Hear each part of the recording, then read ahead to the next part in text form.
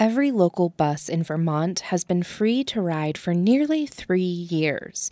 Thanks to an influx of federal pandemic funds, transit agencies have been able to stay financially afloat without charging riders. But if lawmakers don't step in, that could soon change, at least for Green Mountain Transit, the state's largest bus system. Vermont Public's Henry Epp reports. It started in March 2020, in those frantic first few weeks of the pandemic. Amid the coronavirus outbreak, right now fares are free. They have closed the lobby of the downtown train. Zero fare was actually initially an infection control practice. This is Clayton Clark. He's the new general manager of Green Mountain Transit, which operates buses throughout most of Northwest and Central Vermont. And so by implementing zero fare, riders were able to enter through the rear of the bus, which kept them distant from the driver. Getting rid of fares was a social distancing policy meant to last a few weeks. But as the pandemic continued for months and then years, so did free buses, mostly thanks to federal funds that propped up GMT and other transit agencies.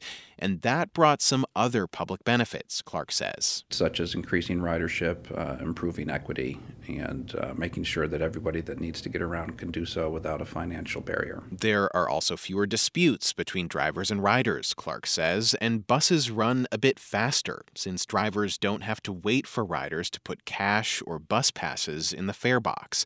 Frequent GMT riders appreciate the free service, like 35-year-old Emily Quinn, who was waiting for the number 6 bus on Shelburne Road on a recent Tuesday. I just got done doing laundry and heading back, dropping off the laundry, and then heading back downtown. Quinn says she lives at a motel in South Burlington and is on a fixed income. The bus is her only mode of transportation. It's definitely important to have the buses be free so people like me and others that have limited income can go to the library, go to the post office, check my mail, do laundry, and do other life things. But free rides could soon end. In January, the Board of Commissioners that oversees GMT approved a budget that would bring fares back this July. So for Emily Quinn, each of her trips could cost up to $1.50, though there would be discounts for seniors, children, and people with disabilities. If I had to pay $1.50, like I said, I wouldn't be able to go nearly as many places. Like I would probably be able to check my mail maybe once a week, if that. I wouldn't be able to go to the library as often to get forms printed off and filled out, and just even going to Feeding Chittenden to eat breakfast and lunch, I wouldn't be able to do as much.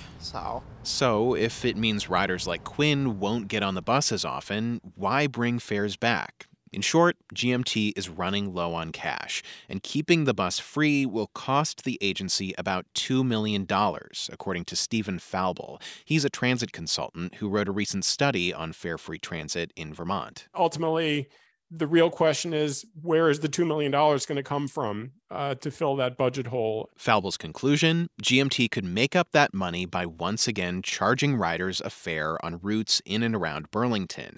However, that comes with another cost, says GMT General Manager Clayton Clark. They are estimating that we'll have 340,000 fewer rides next year. That's 340,000 fewer rides out of the current 2 million annual rides, a significant drop.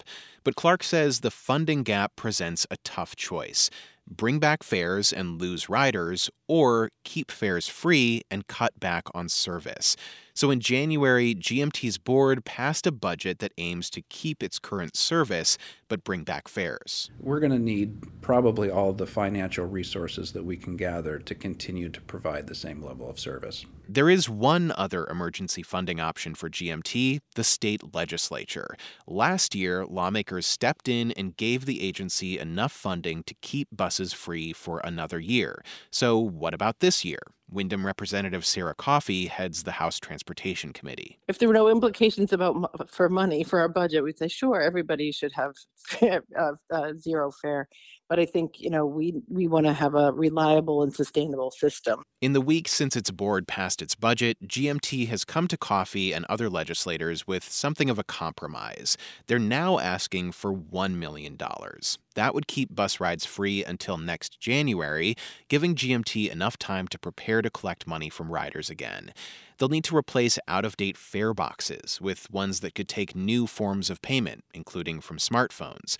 Whether they fund that compromise or fully subsidize fares again, Representative Coffey says she's optimistic that lawmakers will find some solution for GMT, but she notes the state's transit budget is tight. There's not too much money laying around on the floor, so we have to be pretty strategic with how we think about this. In the longer term, analysts, lawmakers, and other officials say the state needs to reconsider how it funds transit on a broader scale.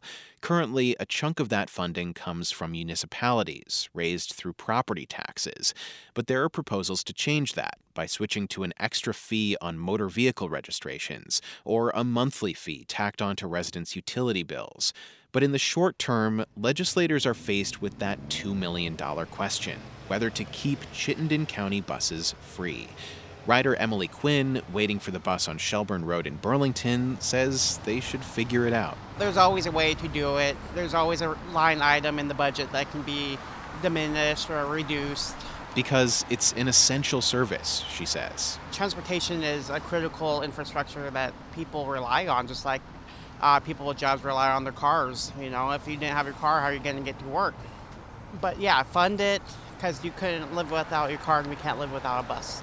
A minute later, Quinn's bus shows up and she gets on board to head home. Yeah, thank you. Great. Thanks for talking to me. For Vermont Public, I'm Henry Epp.